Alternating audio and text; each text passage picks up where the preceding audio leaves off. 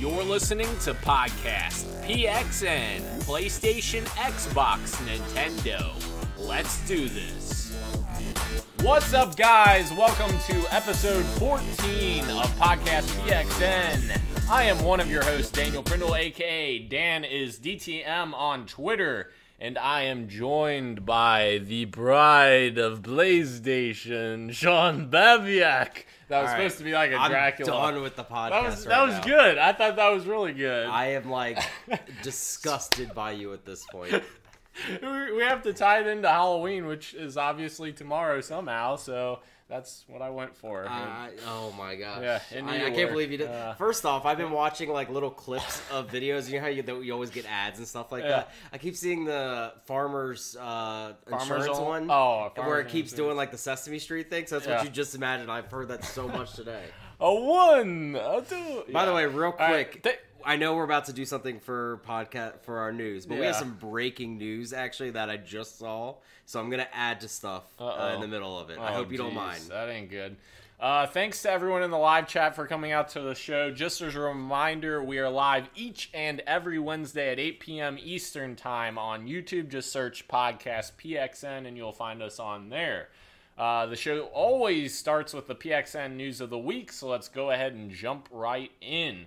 First up on the PXN News of the Week, we have PlayStation Vue is going away January 2020. And obviously, this isn't necessarily gaming related, but it has the PlayStation brand, so we thought it was pertinent. It's sad. So I was a PlayStation Vue subscriber until you and I moved in together and we got YouTube TV instead of PlayStation Vue. My family actually still uses PlayStation Vue, but this came out yesterday, actually. So I understand the business, first of which is you have until January 30th of 2020 until this service gets cut off. I understand their business, the side of things is why they're shutting this down. Competitive market inside streaming services. Sony isn't known as a streaming provider. PS Vue was actually a very good deal for what you were getting, especially the tiers that they did.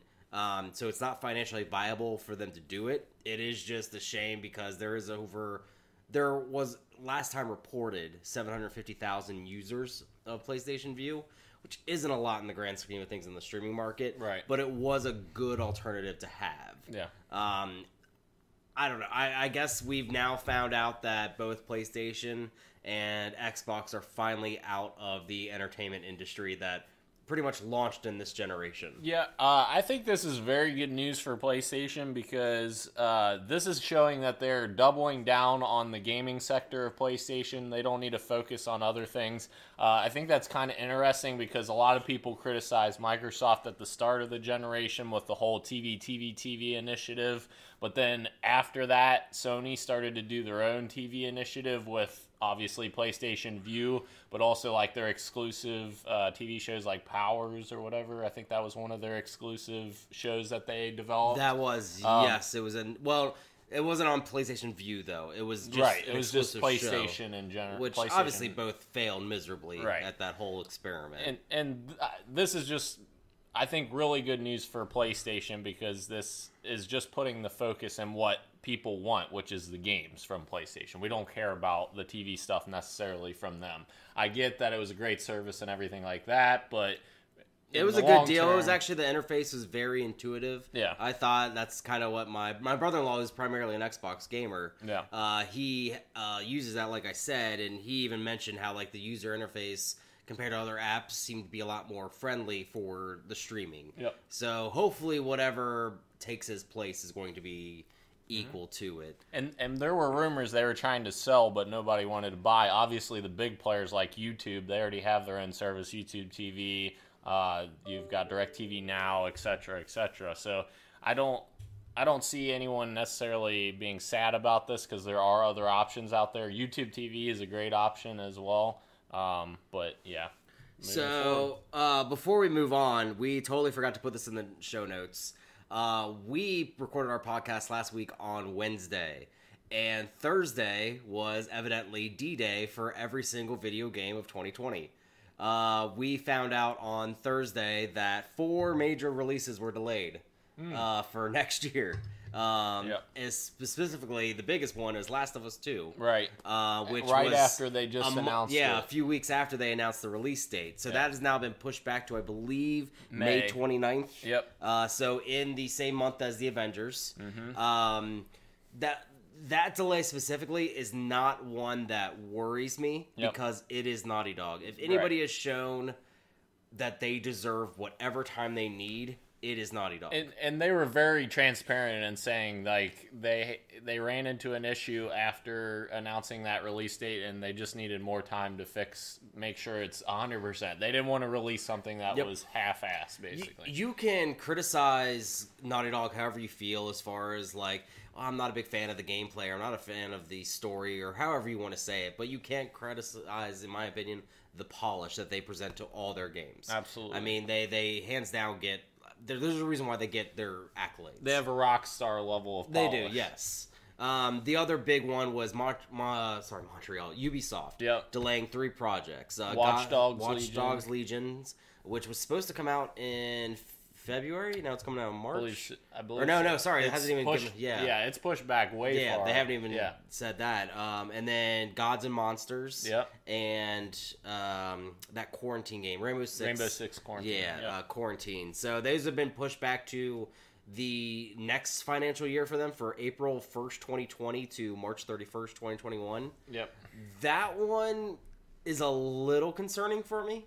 With a couple of those games, specifically Gods and Monsters, because they quoted in saying all these games were AAA quality.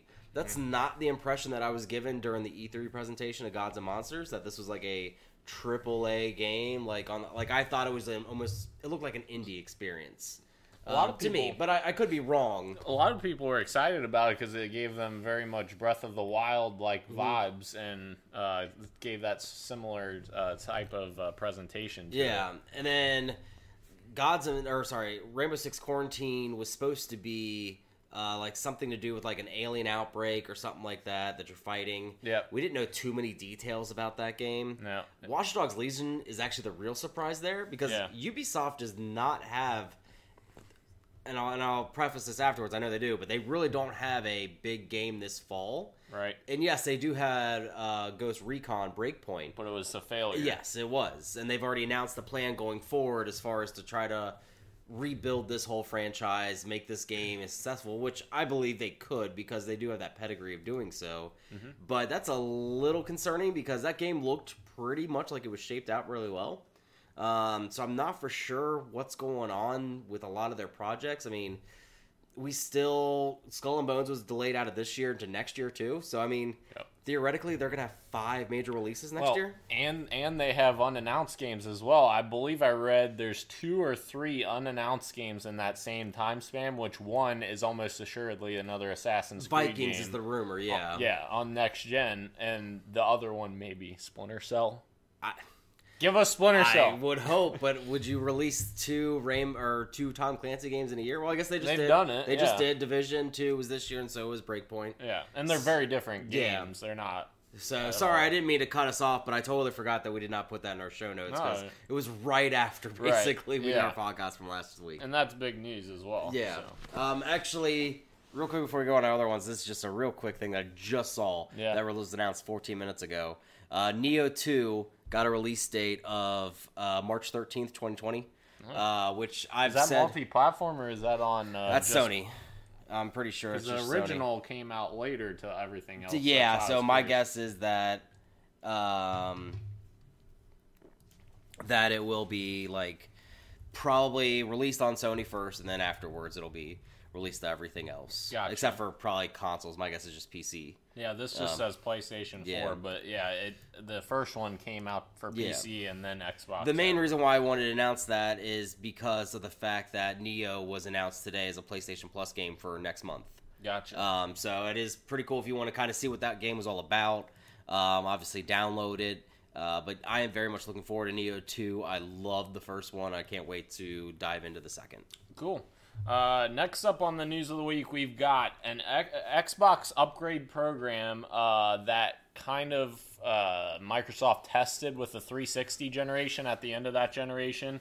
So essentially what they're doing is they're giving you the option to purchase this thing they're calling Xbox All Access.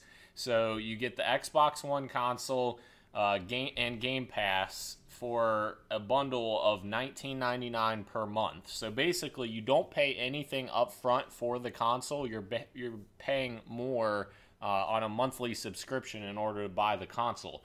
This is a cool idea for people that necessarily can't take a large hit all at the same time for a brand new console. I know sometimes that's a big shock for people to hit that $400 console and then go out and try to buy games for it in it as well.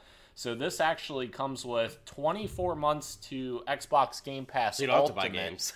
And it's actually Ultimate. I thought it was just Game Pass. It's Ultimate, which includes Xbox Live Gold as well. So you don't have to buy gold. You don't have to buy games, essentially, like you're saying, and you get your console as well for $5 more than what Game Pass Ultimate costs anyways. That's not a bad deal at all.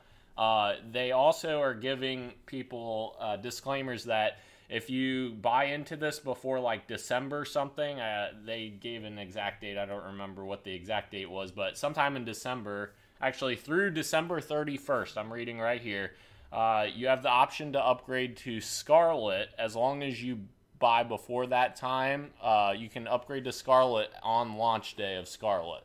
So if you do this subscription after December 31st, you have to do 18 months of the subscription before you can do the upgrade. But if you purchase before December 31st, you can upgrade to Scarlet as soon as it comes out, that's a really good option for people that want to just pay monthly by month and can't really afford to drop all their money at once and don't have an Xbox One necessarily yet.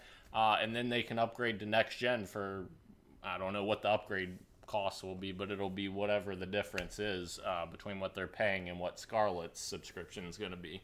So that'll be cool. I think it's a good idea to get more people involved that may not have an Xbox One already. It is. I understand the business side. I've never been a fan of like the Rent-A-Center type thing. That's in my mind what it a little bit boils down to is how you're doing it. Obviously with a bunch of perks that are definitely worth their value.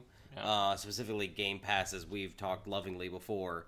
But my only question about this that I thought of, like, what if you use a credit card and your credit card gets stolen or something, you decline it, whatever, like, how do they get that console back? Are they gonna like come to your house and like try to take the console? There are small claim repos out there. That's kind of crazy. It's possible. I mean, they could just send you like saying, hey, if you don't do this, you're gonna get billed for the full amount, right? And then go against your credit. I mean, damaging your credit's worse off than failing for all that stuff. Very true.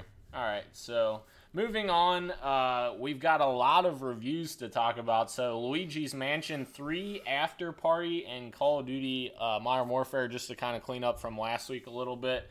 All of those reviews came in.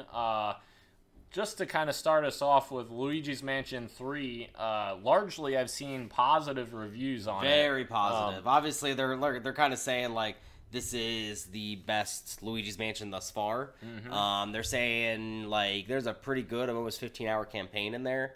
I said I would have it today. I actually read the release date wrong last week. It is not till tomorrow, Halloween, so I'll be playing that tomorrow and have a lot more impressions next week. But everything that it's saying is shaping up to be very well. The multiplayer is actually saying that they love how they do the challenges and the puzzles and stuff like that.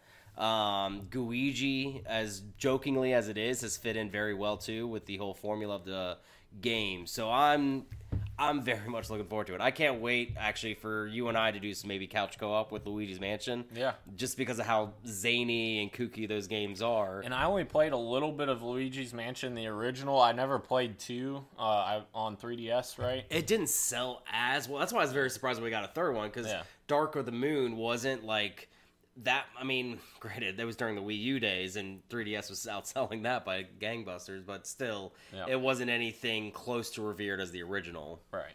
But yeah, I love how Nintendo keeps investing in their zany side. I just hope, I read this at the last bit of Ryan McCaffrey from IGN's review, is that like can it not just be in 20 years we get 3 of these odd games? Yeah. I really think that they need to spice it up when it comes to... You can keep your same IP as far as like Mario and Zelda and all that stuff, but let's dive deeper into some like new things. IP. Yeah. So after party reviews, those have looked very good as well. I know a lot of people were praising it. There was some complaints about it that I briefly heard. Like basically, like the dialogue isn't necessarily as good as their previous game, which was Oxenfree. And personally, I'm very excited for this game because how much I loved Oxenfree on Xbox One when that came out. That was such a good like story, and the ending just left you like saying, "What the heck did I just experience?" Like it was that mind bending, and the dialogue and the characters and just the interactions that they have throughout the experience. It is very much like a Telltale, like not Telltale, but you see what I'm saying, like more dialogue focused than gameplay focused per se. But I'm very excited to actually dig into it, and largely positive reviews for it. Is that out just yet, or is it out like... It's out. Okay, so it's Yep. out on Game Pass for Yep. everyone, just so you know. Yep. Definitely...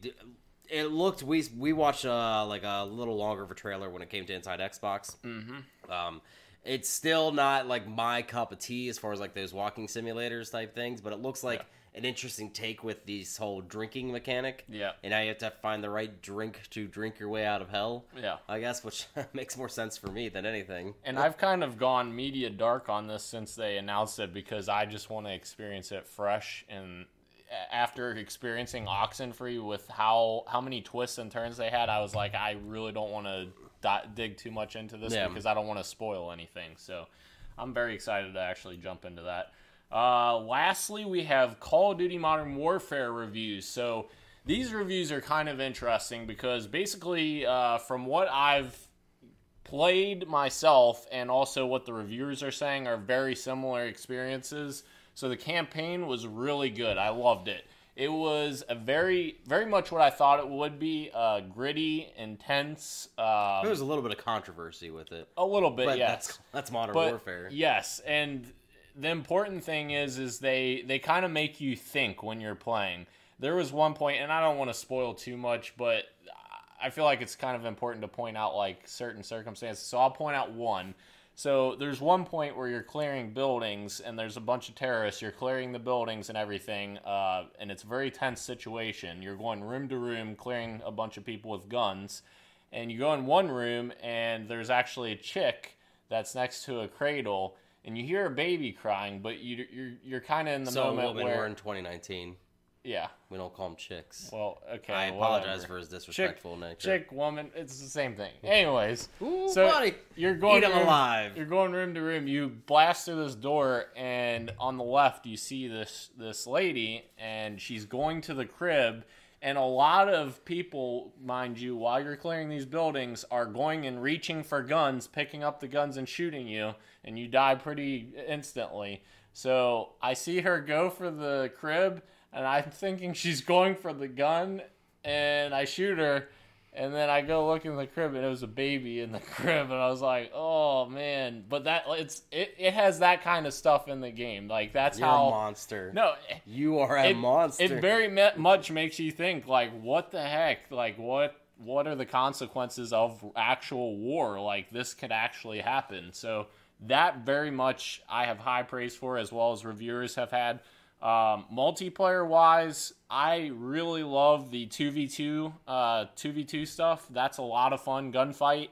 I love the experience of having small teams, and 2v2 really makes you feel the tension and round-to-round combat where you have to win the rounds by killing the other team. The regular multiplayer experience, I'm not as big on. I feel like the maps are just not up to par, and that's what a lot of reviewers have said as well. That's been the big criticism so far. There's not a single map that I could tell you that I love. In the original Modern Warfare, there was tons of maps that I loved. There was Crash, there was Overgrown, there's so many maps that are iconic from the original Modern Warfare that I'm just surprised that they didn't bring some of those back. they have none of the original maps back in the game, which is fine. I'm all for new stuff, but the new maps are not very good at all. So that's one very big stumbling block for me personally. I haven't played the larger scale multiplayer yet, Ground War. I've only played like 1 or 2 matches of it, so I can't really give a great impression on that. It's more like Battlefield than it is Call of Duty because of how big it is. I think it's like 40 versus 40 players. But yeah, the 2v2 experience I love. Spec Ops I've only played a tiny bit of, the campaign for Spec Ops, which actually is continued from the main story, and that is very difficult. It is like you die instantly, but overall very positive on this game, and I'm excited about the inevitable sequel with how they ended the campaign for this one. So next up, we have Death Stranding is getting a port to PC in 2020, which apparently was kind of already mentioned. So I guess, was it a couple years ago, 2 or 3 years ago, kind of right after Death Stranding? When everything started getting teased. Yeah. They kind of teased that PC port was coming on the PlayStation blog, but Sony quickly took that down because obviously they want to promote it as a PlayStation exclusive, as they obviously would because they put in the money for Kojima to make this. But yeah, PC port is confirmed coming 2020. I don't know if did they give an exact release date? I don't know. No, they did not. Okay. Only release date we have is for the actual game on PlayStation, which I don't have any opinions on. Right. I really don't. I wish I could say I'm jacked for this game or God, I could care less. I literally don't. I don't have any feelings towards it. I have no idea what it is still. Apparently, they released a launch trailer today. It was like 6 minutes long. Apparently, there's a lot of spoilers in that trailer. Well, most reviews are starting to come out on Friday for it because it comes out next week. That's just kind of surprising for a game like that, where it's more geared to having that like twist story and like the weird story that Kojima is known for. Why would you spoil all that in a trailer? Well, the guess though is whatever you think you've seen this whole entire time is not what you think you saw with Kojima. Yeah, true. I mean, look at the end of Metal Gear Solid 5. I didn't beat it. Okay, I won't spoil it then because it's like I didn't beat it. Whatever you did not matter. Let's just say that. Okay. I loved Metal Gear Solid 5, but I'm literally clueless when it comes to the story. It's just like I have no idea what's going on. I was very good with the story up until 4. Yeah. When it tried to do a very good bow on everything when it came to Solid, and it confused the hell out of me once I got to I can't remember the girls' names that took the place of like the characters of the first one, the enemies. But anyways, I got so lost when they started talking about all this stuff. I'm like, I've played all of you. How do I not understand this? Yeah, Kojima has a way of just confusing a lot of people. Next item on the news of the week, we've got EA games are returning to Steam, starting with Star Wars Jedi Fallen Order, and they're also bringing games like Apex Legends that's already out on there as well. So this is kind of big news for EA to bring this back to Steam since they have their own platform, Origin. So this is exciting. If you're a PC gamer, yes, I agree. I mean, I don't understand PC gaming at all just because I've never agreed with that model, but I understand you get great deals off of Steam and everything like that. Yeah. I just think it's funny that EA was so adamant about removing all their games from Steam and then creating Origins and not putting anything else on Steam. Yeah. So my guess is they saw a very big decline on PC when they took it off Steam. So now they're like, okay, well, we'll have Origins. Yeah. And my guess is there are going to be some exclusive deals whenever you buy a game from there. But they still have essentially the base version on Steam, more or less. And right now, with the way that Apex keeps winning, I don't know why you wouldn't. Yeah. Star Wars game coming out in a few weeks, I don't know why you wouldn't. Yep. I mean, those are two franchises, specifically Star Wars, that even if it ends up being bad, it's still going to sell a lot. Yep. Get the games in the hands of more people. That's the biggest thing. And Microsoft is doing the same thing with releasing their first-party games on both Microsoft Store and Steam day and date. So, like, Gears 5 is on both platforms. So, I think this is perfect for the industry. More competition, the better. Obviously, the EA is going to try and push people to Origin, but to give them the ability to get it from Steam as well is great. So. The one thing I will want to go kind of off on with EA is their squandering of the Star Wars license. So they just announced also that they're not going to be releasing a Battlefield next year. I did, yeah. They said that, but they do say that they plan on releasing another Star Wars game by 2022. Yeah. Okay, that's cool. So in the end, in this whole Star Wars deal for 10 years, we're going to get 4 games. But here's the thing. When's their 10-year deal up? 2022. Is it? Yeah, end of 2022. I was trying to think of that because I was like, when did Battlefront come out? When did they announce that deal? Because it's just like, I feel like that it's been... It was right at the tail end of this generation starting. Or sorry, of last generation ending. But yeah, so we got the Amy Hennig canceled game. What was it called? It was officially canceled? Visceral Star Wars Project. They never named it. No, the Bounty Hunter game that was officially canceled. Oh, the LucasArts one. 1313, yeah, officially canceled. Because that was not EA. But they, obviously with that deal, basically crushed it with going in. And I mean, there was rumors of problems. But I just think it's funny that, like, we're this deep into that license.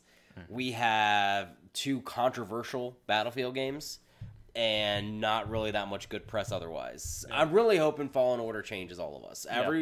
Every journalist is really, like, hyping it up for us, in my opinion. Metroid. Yes, like, and obviously, that's one of my favorite genres, and I love first-person, single-player action games, or not first-person, sorry, just single-player, third-person action games. Yep. So I'm really looking forward to it. I actually enjoyed the first Force Unleashed. Second one's story was bogus, but that's just my opinion. But I actually enjoyed that. And I have a fondness for Star Wars, so I'm really hoping, even if this doesn't continue with EA, that they find that Disney, because now they obviously own Star Wars, does the Marvel thing for it. Marvel, given different teams the Marvel license, such as Spider-Man, such as Avengers, Guardians of the Galaxy with Telltale. Whatchamacallit on Switch? Marvel Ultimate Alliance. Yeah. Just kind of keep playing with it, different developers for their franchises. Yeah. Just to see what else can come out. I agree completely. So, kind of in the same vein, EA also announced that they have canceled NBA Live 20 to focus on, I quote, the next generation of players and platforms. I'm so befuddled. I don't know. I mean, why can't I play it? I can't play 2K. Yeah. I don't appreciate games that still use fantastic. that still use the 2000s, like the Y2K's coming back or something like that. Yeah. I mean, what a joke. Yeah. In my opinion. This is kind of my rant. I actually used to play NBA Live. Yes, I did too. And it wasn't like the greatest basketball sim, but in those days they weren't. It wasn't really until NBA Street came along, kind of pushed the boundaries when it came to creativity and the players themselves and their movement, and then sim games took from that, and it was really that 2K came onto the field. But NBA Live has just been a joke of a franchise.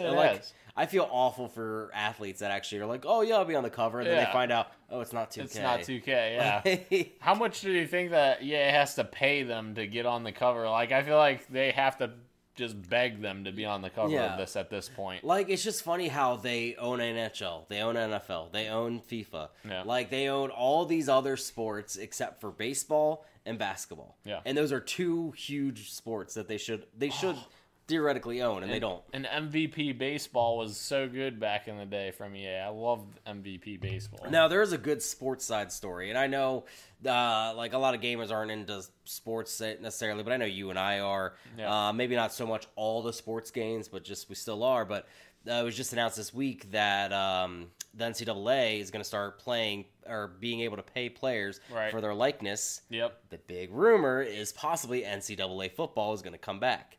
I don't know about you, but probably not you because when you were in college, it was already done. Yeah. But this was a huge college game for like my dormitory my freshman year. Yeah. Because it was finally done after my sophomore. But these were big gains for us to play because even though I went to a MAC school, our school was still in it, and you try to get your school to be better, to be looked at, and those games were always very fun. So I'm curious. A lot of people like them better than Madden games. See, and that's the common thread. But now at this point, they're going to basically have to rebuild the game from scratch because there hasn't been a game in, 7, 8, 9 years? It's been about maybe a little over 10 years now, I think. Yeah, so they're going to have to completely rebuild the game if they're going to re-release this. So if that does come to fruition, do they take Madden's gameplay and tweak it? They at least have the engine for it. Because Madden and NCAA were always in that same engine, I believe. I could be wrong on that, but they always felt completely different. They do. They play very differently because obviously college rules are a lot different. Right. But those games were always, especially like college-age kids, love those more than the Madden games, just because of it being their school or their college. And actually, the NCAA team was known as the team that would innovate more. So oftentimes, the NCAA football games would have better features than the Madden games of the same year, which is crazy. They're the ones that did the hit stick stuff beforehand. Yeah. But the other thing about that is I love college basketball, so I would love to see freaking NCAA basketball come back. Which that was even further. That was before NCAA football went away. Stuff, so I mean, there's tons of intrigue that could come of that. So I don't even care about. Just bring back NBA Legends. Gosh, like the better NBA Street. That was bring back NBA Jam and NFL Blitz. Jam did come back 2 years ago. Not 2 years ago. I thought it was 2 years ago. I could be wrong. It was a little longer ago. The Playgrounds is what you're thinking of. Oh, yeah, it is, because it's a spiritual successor. Yep. So, next up, we'll jump into the games we are playing. So, you've already given those years. Pretty much.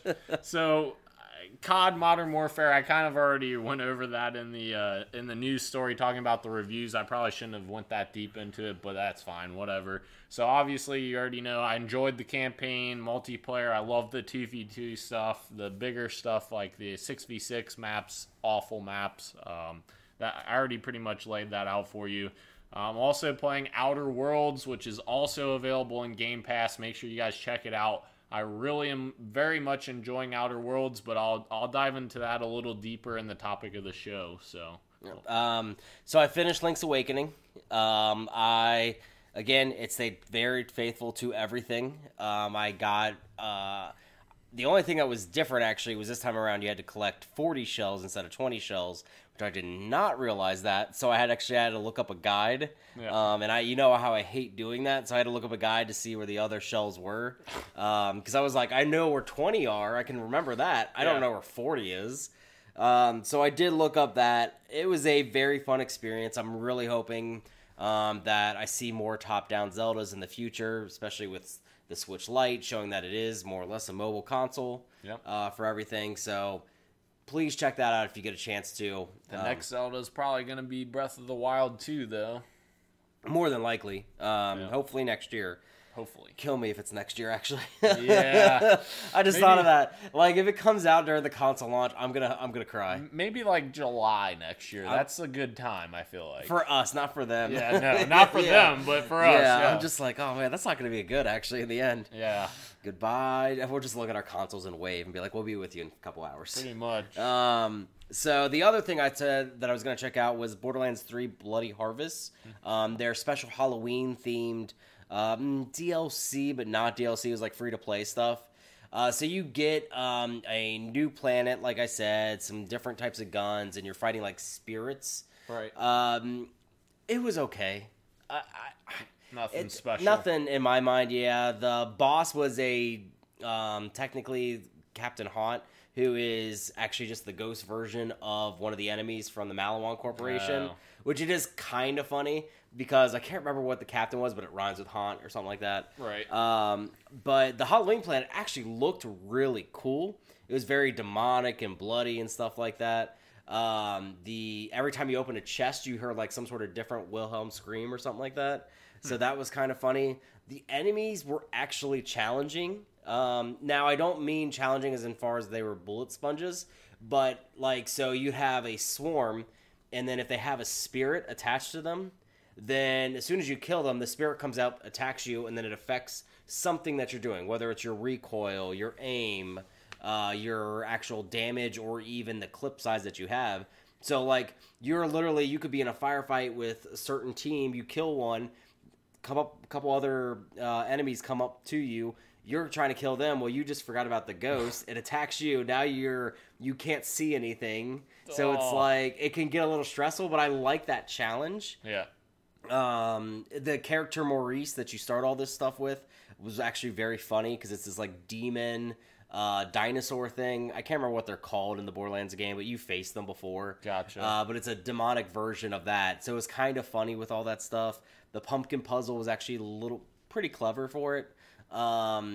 The kind of the rare stuff, I think I got 2 legendaries, but I have been so OP for so long in that game that I don't, like, every legendary I just put on my wall or put on my save, because it's like, what's the point? Nothing beats what I have. Yeah. I'm hoping that, like, even when I play True Vault Hunter, like, I can still mow down pretty well in that stuff just with the guns that I have. Right. I'm still wanting to know when we knew the first piece of DLC was going to get released this fall. Mm-hmm. Obviously, we're probably looking in this winter. But I'm just curious what that's going to shape up to be. I don't think this is a bad free-to-play thing. Yeah.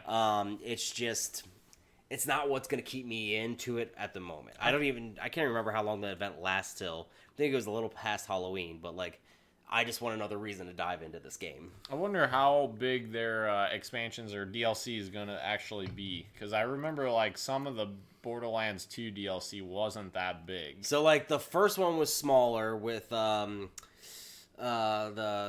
Hammerlocks thing, or his hunt, but Tiny Tina's Dungeon Keep was giant. That was a huge one, and it was a very funny story. Yeah. Now, Anthony Birch is no longer the writer, so I still think that the story is very funny. It's not Borderlands 2 funny, but like, and his sister still, I think, is the voice of Tiny Tina too, Ashley Birch, who was the voice actor in Life is Strange as well. Yeah. But I still think that they're going to have meaty DLC. I'm actually not even looking forward for the DLC. I want to see what kind of crazy character they go with. I'm not so much looking at, like, because I've always viewed Borderlands as a Diablo experience. I beat the campaign, then I go beat the campaign again with a different character. Gotcha. Because I started a Zane campaign just to see how he felt. And I actually liked him too. I'm glad I did Flak first though, but I just want to see, am I going to get a Craig? Is there going to be something interesting with it? Yeah, for sure. Sounds good. All right, so that's all the time we have today. No. Oh, I'm sorry. I apologize. I thought we were wrapping up the show. No, we're not. We're jumping into the topic of the show, which is Outer Worlds. It is out of this world. That's why I wanted to end the show. I didn't want to hear that joke. So good. That's not even a joke. Oh, I love it. It's the groan that your dad makes. Like, I thought it was pretty good. Let us know what you think in the comments. Everyone's going to wish that you killed yourself after that. This is amazing. What are you talking about? So, Outer Worlds, I've been playing quite a bit in the last week. I am very, very much enjoying this game. So, I'm very close to 8 hours into it already, and I absolutely love it. I've only just completed the first world, and I did every single side quest, every main quest, and everything.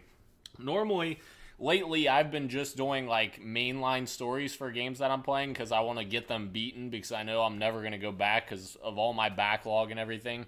So this game is the complete opposite of that. I just want to complete every task, every mission. Like, it's amazing for me. It is quite, like, I talked to you about this, about comparing it to other games. It is...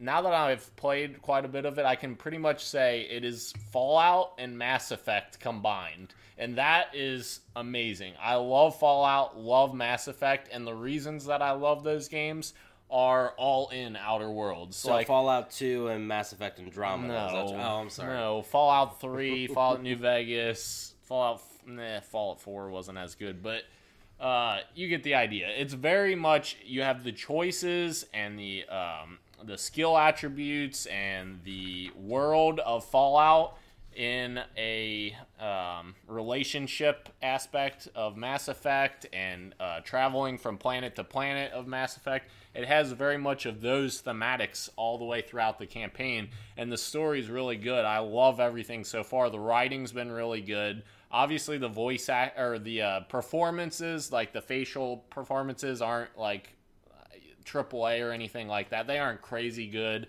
but that doesn't matter to me. It's basically, if you've played Fallout 4, Fallout 3, Fallout New Vegas, you know that style where it zooms in, the camera zooms into the character's face, and they have like this weird reaction, like they have this weird facial reaction to you. But overall, the game is amazing, unbelievable. There's some very cool things like choices that they give you. So like, just to give you an example, the other day I was playing and I fell off of a cliff, and like you hear like the crack kind of like fall out when you like hurt your leg or whatever.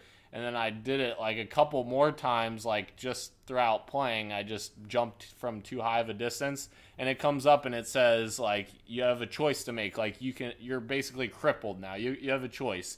You can either permanently slow your character by 20%.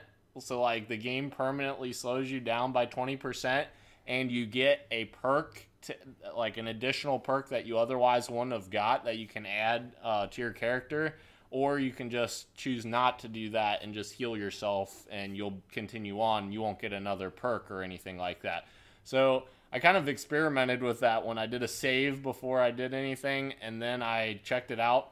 My goodness, you move so slow. And I was like, nope. So I went back and changed my mind on that. See, I don't like that type of gameplay. But no, it has like that for everything. So like you get shot by plasma or something like too many times. It's almost like an exposure thing. So if you get exposed to it too many times, then it'll say you've developed a weakness to this. Do you want to accept the weakness of like 20% more plasma damage and get an additional perk, or just heal yourself and you're good? I love that kind of thing because it's just like it adds an extra layer of depth that Fallout didn't even have, because Fallout didn't have stuff like that. But you still have the natural progression of your character where you continue leveling up your character. You still get those perks. You just don't get as many if you don't accept these other things. So all of that I really enjoy. The mission structure, very good so far. Everything's been very diverse. I haven't experienced anything like fetch this and do this.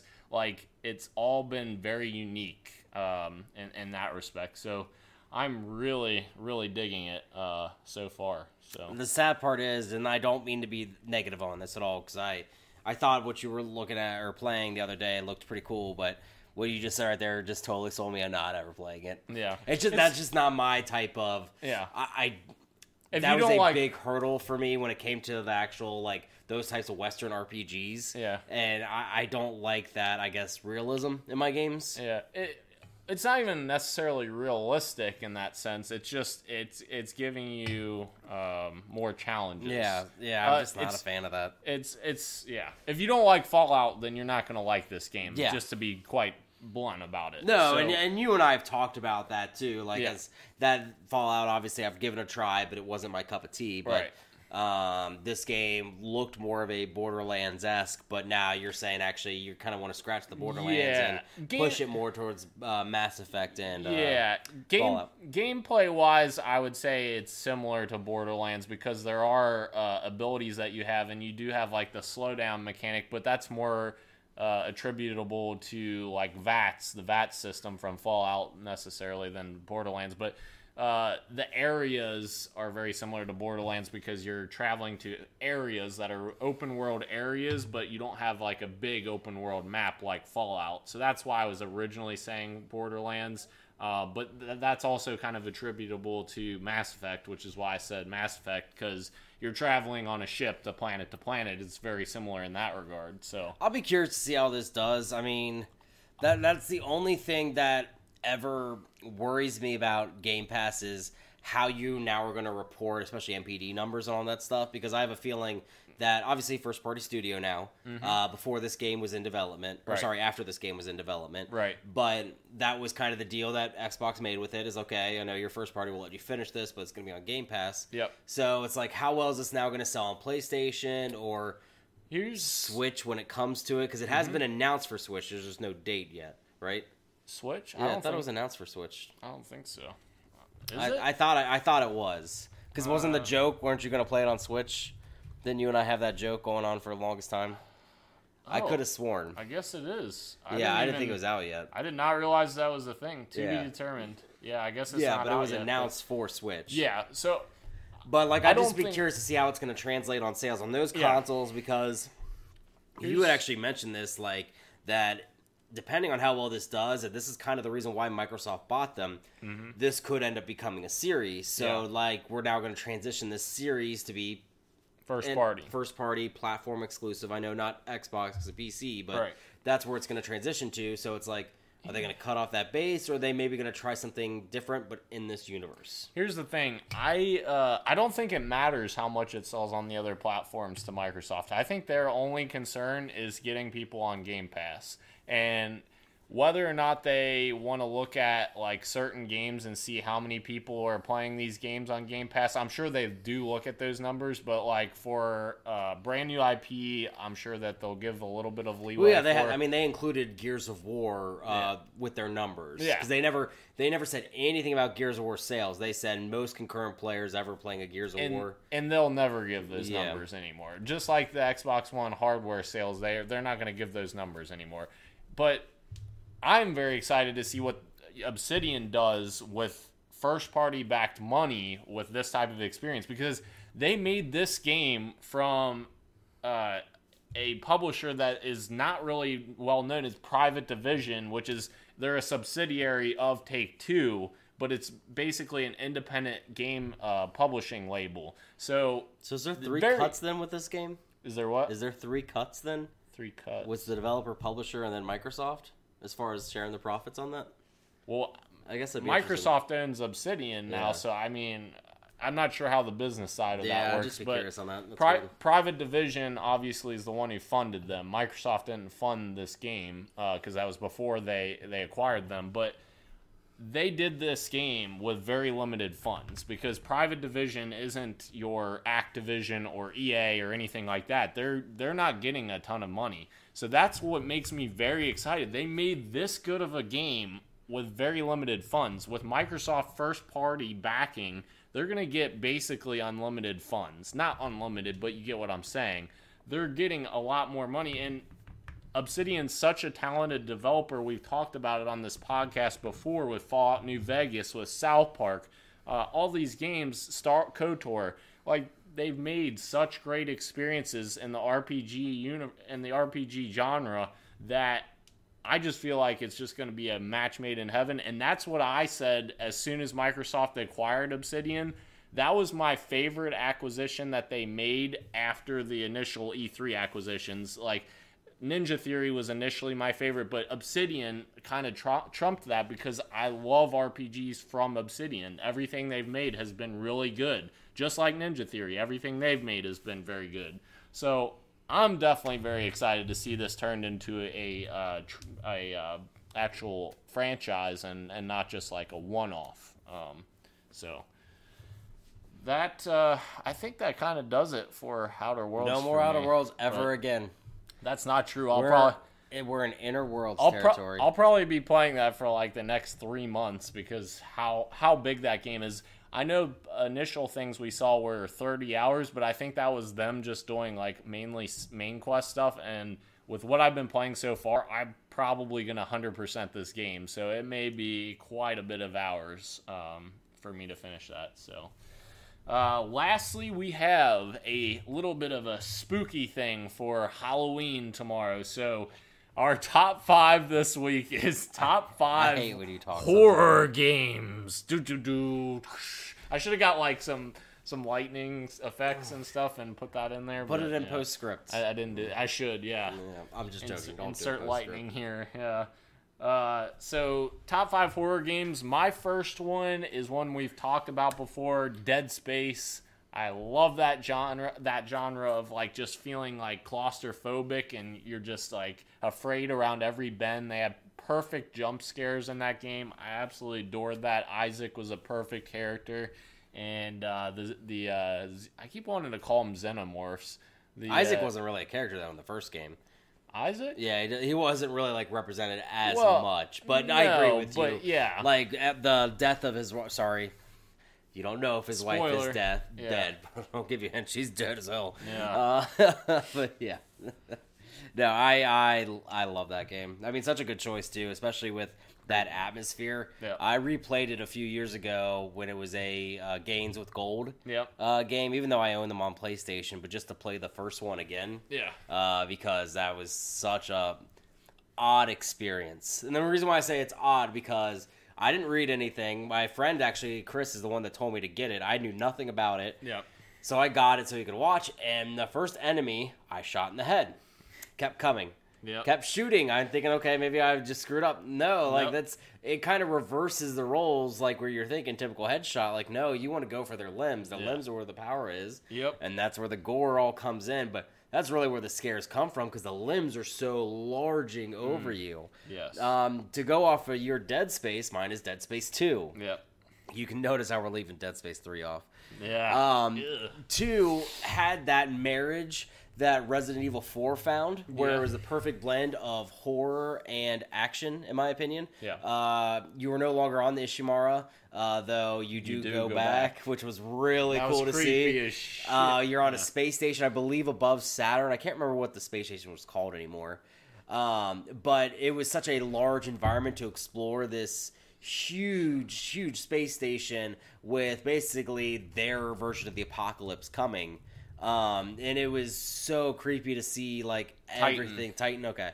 Everything that was happening, what became of Isaac from the first one, and that's when he actually finally, I think he had a voice actor in the second one, because there wasn't a voice actor at all, it was just the grunts from the first game. Really? I Yeah. thought that he did talk in the first one. I can't remember him talking at all. But it does give you like one of the creepiest scenes I've ever experienced in the end when you have to put a needle through Isaac's eye and you have to guide it. My first time guiding that laser and that needle is I stabbed Isaac right through the eye, right through the head with everything because I didn't realize what was going on. That's actually, I spent more time in that than Dead Space 1 because I actually did that 3-save challenge, which took me a while, but it was such a great experience for it. I mean, I can't say enough about that series. If we ever do a top 5 series that need to come back, that's in mine. I had so much fun. Even the third one, as much crap as it gets, it really gets crap because it's not faithful to the series as far as being that horror, suspense, all that stuff. It's more just action. Yes. While it was a decent action game, it just didn't capture the essence of Dead Space. Exactly. Dead Space 3 was a good game. Yeah. It just wasn't a good Dead Space Exactly, yeah. game. So, my next one is kind of cheating. It is, but I allowed it. I allowed it, for the record. So, Evil Within 1 and 2, I'm including both of them on the same one. I loved both of those games. Shinji Mikami obviously created these games after he left Capcom to make Evil Within with Bethesda.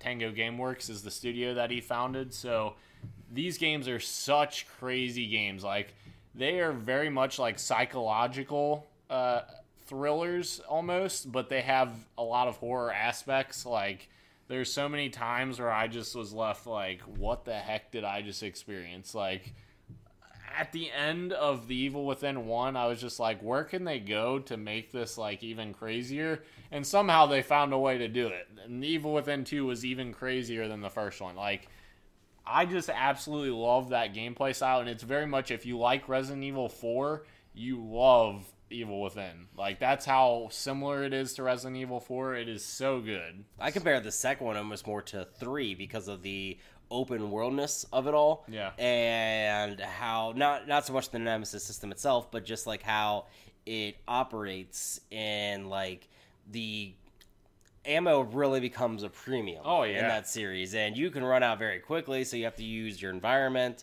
like the electricity. There was that bow too that helps with like a little bit of the stealth element in 2. I actually prefer 1 more because of the atmosphere of 1. I like that claustrophobia of it, but it was still a very good true to return to form for Mikami in it. Like, I really enjoyed that game. Could we just talk about how Tango has officially broken my heart since they announced that other game at E3 and essentially killed hopes of an Evil Within 3? They always reviewed well. I just don't. I'm curious however they sold. I don't know how they sold. I'm sure they didn't sell well, but it sucks because I love that franchise. So my second game is a game from the PS2 generation called The Suffering. So basically what this is you are it's a third-person action game, but it is horribly horror. You're a convicted murderer. You initially don't know what for, but it is how you play the game. Also, it depends on what your crime was. Are you innocent of murdering your son and daughter, or were you guilty? Depending on how you played it and how the demons affected you, basically. So you're in a prison and it's being overrun by the gates of hell because the entire time the warden and all of his staff were doing experiments. Yep. As they do in jail. And it gets grotesque fast, where you're not just fighting the inmates that have turned, but also inmates that were previously like a lot of the thing is the bosses were big time killers from that prison that got resurrected by the demons, and they're like basically running the show now. Yeah. It is incredibly gory. It is very disturbing game. Actually, I remember I had to basically trick my mom into buying this game. Really? And by trick my mom, I mean lying to her, getting the money from my dad, having him buy it. So, and then she finds out later. Oh, it's exactly how I bought God. Twisted Metal Black as well. She didn't know. Oh. And my dad's like, yeah, I don't really care. Wow. Thank God some days for dads, right? That's awesome. But I really like the game. The second one wasn't anything really to write home about, but the first one's actually pretty well regarded. Awesome. My next one is Outlast. This game freaked me out like considerably. Outlast, I think the first time that I noticeably like freaked the freak out in the game was Outlast. Yeah, when you're literally like running for your life from the guy that's trying to grab you, and I'm just like, no. And the mechanic of like using the video camera, I love that. Like it's so good. It's so well done. And even using like the night vision on the camera to actually help guide you through the levels, like that's so smart. Outlast 2 kind of fell flat for me. I don't know about you, but I kind of stopped playing. I never played Outlast 2. I've only heard things, but I'm Yeah. glad you actually just mentioned that. Outlast 2 is the other PlayStation Plus game for November. I don't recommend it. Yeah, I mean, if you want to try it type Yeah. thing. The only thing that bothered me with the Outlast was the end of Outlast. Yeah. I didn't like how the whole thing ended. I really thought the reporter stuff was really cool. Yeah. I actually really did like the night vision stuff. Yep. The psychotic doctor was probably my most stressful part of that series. Gosh, yeah. It wasn't so much the big lurking guy. I think his name was Brian or something like that. I can't remember what it was. Yeah. It was like a really creepy name because Yeah. it was so normal. Yeah. But the doctor is actually what creeped me out because he came out of nowhere first. Yeah. And you thought he was like trying to help you, and then bada bing, bada boom, there goes two fingers. Oh, and God. you see it. That is Yeah. always a game that I wanted to come to VR. Yeah. I That would be freaky. I'll talk about it here in a little bit, but yeah, that was VR horror is an interesting subgenre for everything. For sure. My next one is Silent Hill 2.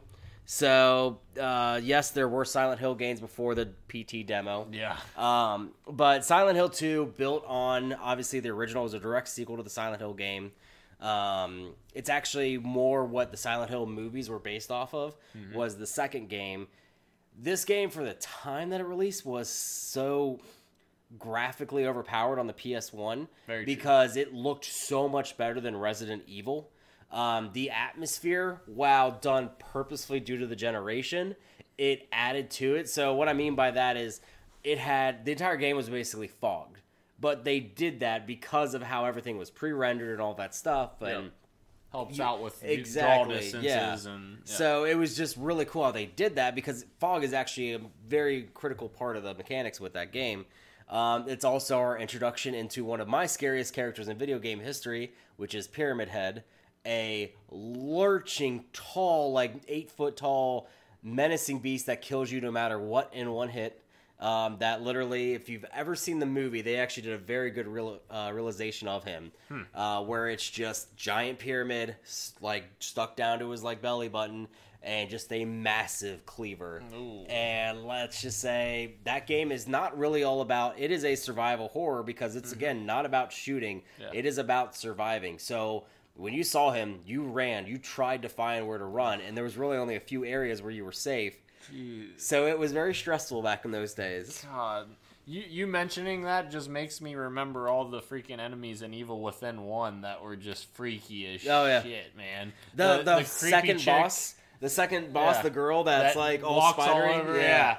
The crazy part is they brought back all of those same bad guys for Evil Within 2 as well for that sequence, which I thought that was awesome. Yeah. Like that sequence was super cool. Not to go back to You're fine. And it's honestly, when I was like putting this down too, it really just made me think of what could have been PT with Konami, Guillermo del Toro, that demo. As I know, it's now like just such an urban legend at this point, just how it's regarded. But I have it. Yeah, mine got deleted when I replaced my hard drive. But that demo, while aloof and mysterious, it really showed you what they could have done with that in just a hallway. Yeah. The Silent Hill, because let's not forget Silent Hill 4, Escape the Room, is all just taking place in one room. Yeah. But they were able to capture that horrible, like, spookiness type thing. Which is kind of interesting why Kojima decided to make Death Stranding instead of doing something like in the vein of Silent Hills that they had just worked on. I think it was more of an FU to Konami for that. I mean, I could see them in the future. I mean, possibly. Yeah, going back. Kojima is not without celebrity friends. It was just announced last week that Conan O'Brien is in the game. Yep. So I don't know. Yep. So that's cool. This next one we have. You want to do that one last? Yeah, that's what I was thinking. All right. So the next one that I have is Alan Wake, which was an Xbox 360 exclusive back in the day. Now it's on PC as well. But this game was very much in the same. Maybe not so much in the same vein as Evil Within, but it has a lot of the psychological crazy parts that Evil Within has. It's very much a psychological thriller. You basically play as Alan Wake. He's a writer, and essentially you have these things being told as if it's a book that's being read to you, and you're experiencing this yourself. Like, I just love the uniqueness of Alan Wake, like the flashlight mechanic, where the lighting. That's what I always remember that game by. And you have to use your flashlight as a weapon, which is super cool. Like, I hadn't really seen anything like that before, and I just felt like the gameplay and the story, like just how creepy and weird it was a very, very good mix. The ending kind of left a little to be desired. I'd love to see a sequel to kind of expand on that quite a bit. I don't know if Remedy's ever going to go back to that or not. Obviously, they just released Control, which was a great game. I enjoyed it, but didn't sell great, so I'm not sure what kind of state Remedy's in. In my opinion, somebody needs to help them out and buy them as a first party, Microsoft, Sony, whoever. Nintendo, obviously. Oh, yeah, Nintendo. But yeah, it was just a super creepy game I really enjoyed. So my next one, I can finally talk about something current, is Until Dawn. So this came out in 2015. As everyone knows, this is super massive game, but it is a Telltale decision-making game type thing where you're deciding. Like I know, I didn't, and I was so adamant that I would not play this. My friend Chris even let me borrow this before it was a PlayStation Plus game, and I refused to play it. Wow. Then it was a PlayStation Plus game. I'm like, oh my god, finally I'll give this a try. And I was never so stressed out by button combinations and putting them, making decisions so quickly on the fly. Is that not the weirdest ending in all video games though? Like, well, depending on your ending. Oh. Yeah. I only 6 of mine survived. Oh. I didn't get all 8. I just thought it was weird how they kind of, spoiler alert, it's been 5 years, people. But I thought it was weird how they kind of turned it into like a mythological type of game with like those monsters. It was the cannibals. I can't remember what the cannibals are called. What was their name? But it is. I really wish I could remember what it is. Yeah. But anyways, like, it was just insane. The Wendigos. That's what it was. Yeah. But like, I did not at all see that coming. Yeah. I thought it was like vampires or werewolves or something like that. Yeah. And then I kind of liked it how it wasn't that. Right. But then like the side story going on with Rami Malek's character with his sister, and like essentially getting payback, but like that was great. He's not getting payback too, but like if you make the wrong decision, he is. Yeah. Like that was one of my characters was the girl died because I chose to save the guy because I didn't like that girl. Right. And obviously the saw blade goes in the opposite direction. Well, it ended up killing her. Yeah. And so I'm like, oh my gosh, I'm already down to 7. See, I loved that game until the Wendigos moment, just because like they sold that to be like the psycho coming to kill all of them so well that I was like, holy crap, all this is happening. And then they deliver that moment where you're like, what? It wasn't actually like how I thought it was. Supposedly, though, if everyone dies or something like that, then Josh, who's the character, Rami Malek, turns back at the camera and you see him becoming one of those. Oh. So he can become one of those and basically try. And like one of the people that I let die, they became a Wendigo and like tried to kill me until they like fell or something like that. But I love the twists and turns. I refuse to go back because even though I'd love to save all 8 of them, I love just having that was my story. That was my movie. Yeah. I know a lot of people actually like to pull that up for Halloween and play that game. It's not that long of a game. Right. You can maybe get it done. I want to say like 4 or 5 hours. Yep. But it was so much fun. I actually like the spin-off Rush of Blood. It was a VR game. It wasn't really horror. But it played kind of on those emotions. I thought that was a really cool game. Hope they get another chance to kind of prove themselves specifically in that universe. I know they had another game. Man of Medan? Median. Yeah. So they actually have a trilogy that they're making, and it's on all platforms. I think Man of Median or Median is, yes. Yeah. And that's the first game in the trilogy. So. Yeah, the Dark Pictures anthology. Yep. So I'm kind of interested to check that out. I haven't had a chance to check that out yet, or I don't even own it yet, but I definitely think that looks interesting. It does, yeah. I think they are a very good team now that really knows how to tell a very interesting story. Shawn Ashmore in it. Yeah. Huh. Interesting. For the spoilers for our next one, I'm going to dive into this. This is all going to be us gushing about Resident Evil now. Yeah. Because obviously we're going to have that on ours. Resident Evil franchise. Resident Evil. I think just to kind of jump into it, Resident Evil 2 Remake, just to start there, that came out this year, absolutely phenomenal remake. Like, they rebuilt that game completely. I know we just talked about this, I believe, last week, actually, but that game is so good. Like, it modernizes Resident Evil 2, and I had never played Resident Evil 2 before, but it modernizes it to a 2019 game.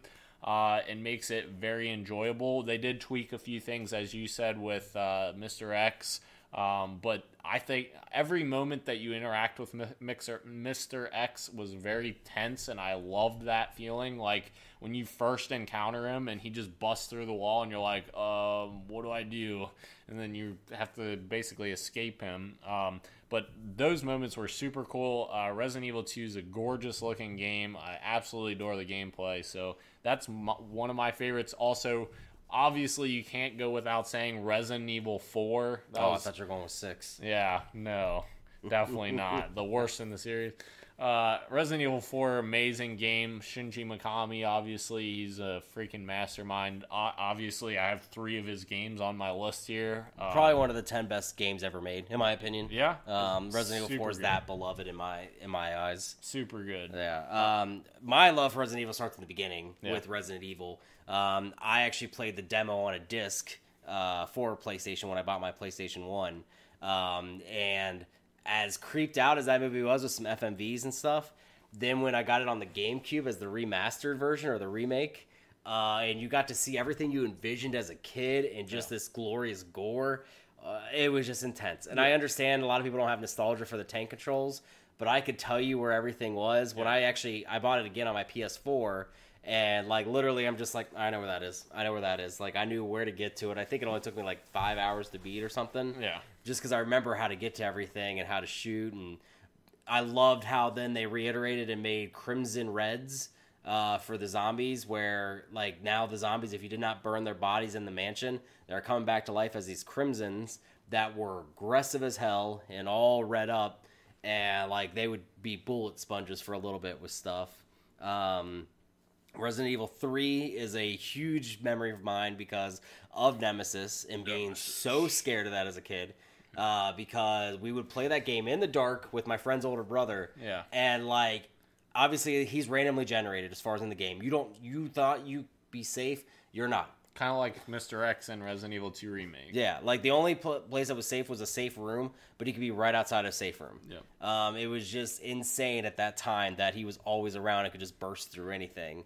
I have very fond memories of Resident Evil 5, despite it being an action game. It's more action focused, but I still really liked it. And the story was really good. I actually enjoyed it, especially with what they're kind of capitalizing off of 4 for. But really what I want to talk about with Resident Evil is Resident Evil 7. I like this new direction.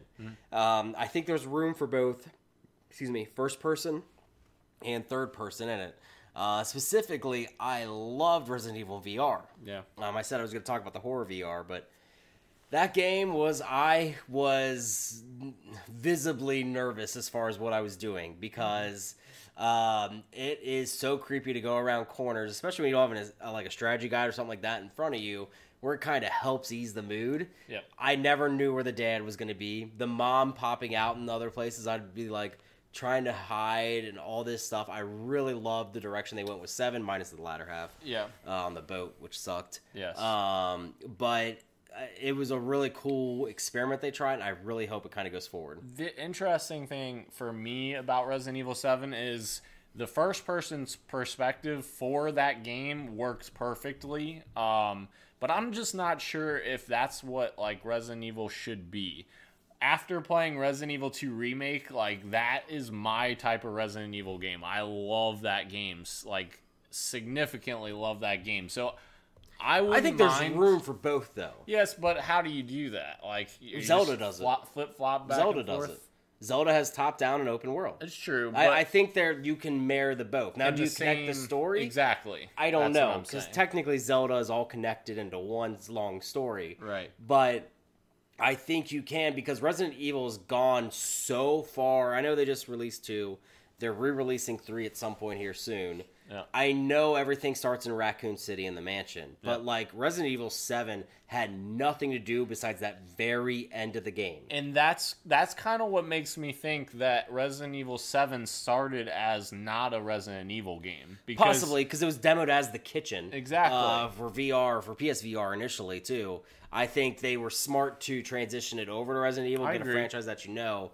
But I think there is room in both to do it. Specifically how well Resident Evil 7 was received. Yeah. No, I loved Resident Evil 7. I just don't feel like, after playing Resident Evil 2 Remake, maybe that's just what's making my mind so twisted. It's but possible. It's just There's 2 realms, though, I think, of horror that can exist in that game. Yeah. There is the classic Resident Evil where you don't know what's coming at you, you don't have that much ammo and that stuff. Yes. And now there's this in-your-face fight for your life. True.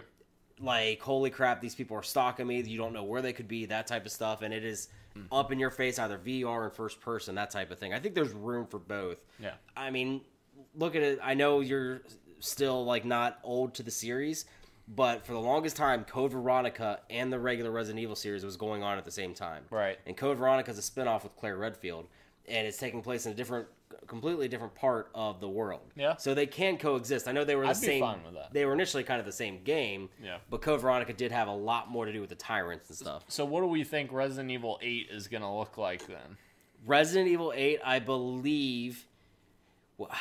really believe it'll be more along the structure of Resident Evil 2. But I also don't know if Resident Evil 8 is yet. I really think that they're going to be focusing on Nemesis, because I think that they probably saw a lot of success with 2. So I think they want to get Nemesis out, and then I think they want to just see where they want to go. They probably already have it all mapped out as far as Capcom goes, but I really see them going back to that. But I wouldn't be surprised with the latter either. That's kind of crazy if you think about it. We only got one new Resident Evil IP. We got, obviously, Resident Evil 2 Remake, but we didn't get another sequel. We technically got every single Resident Evil in this generation except for the Veronicas. Yeah, with all the ports. Yeah. Everything was ported except for the Veronicas. Yeah, so... Next week is probably going to be a pretty busy show. BlizzCon is next week, and there's a lot of things rumored there, so make sure you guys stay. And we're devoting the entire topic to Luigi's Mansion 3. Yeah, that's fine. Yeah. We don't have to. Sure. But there's probably going to be Diablo 4, Overwatch 2, etc., etc. Nah, Diablo Immortals. That's what we're looking forward to. No, definitely not. Thank you guys for joining us for the live show, Podcast PXN. Remember, you guys can follow us at Podcast PXN. You can follow us on there. And appreciate you guys coming out. We will be live at 8 p.m. next Wednesday. Frick Blizzard. Check Says us out. Ben. Frick Blizzard. Yeah, he's a long podcast. Frick it. Thanks, Ben. Appreciate you sticking with us. He's Frick bad. He's Blizzard. falling asleep on skateboard. All right, that's Deuces. it, guys.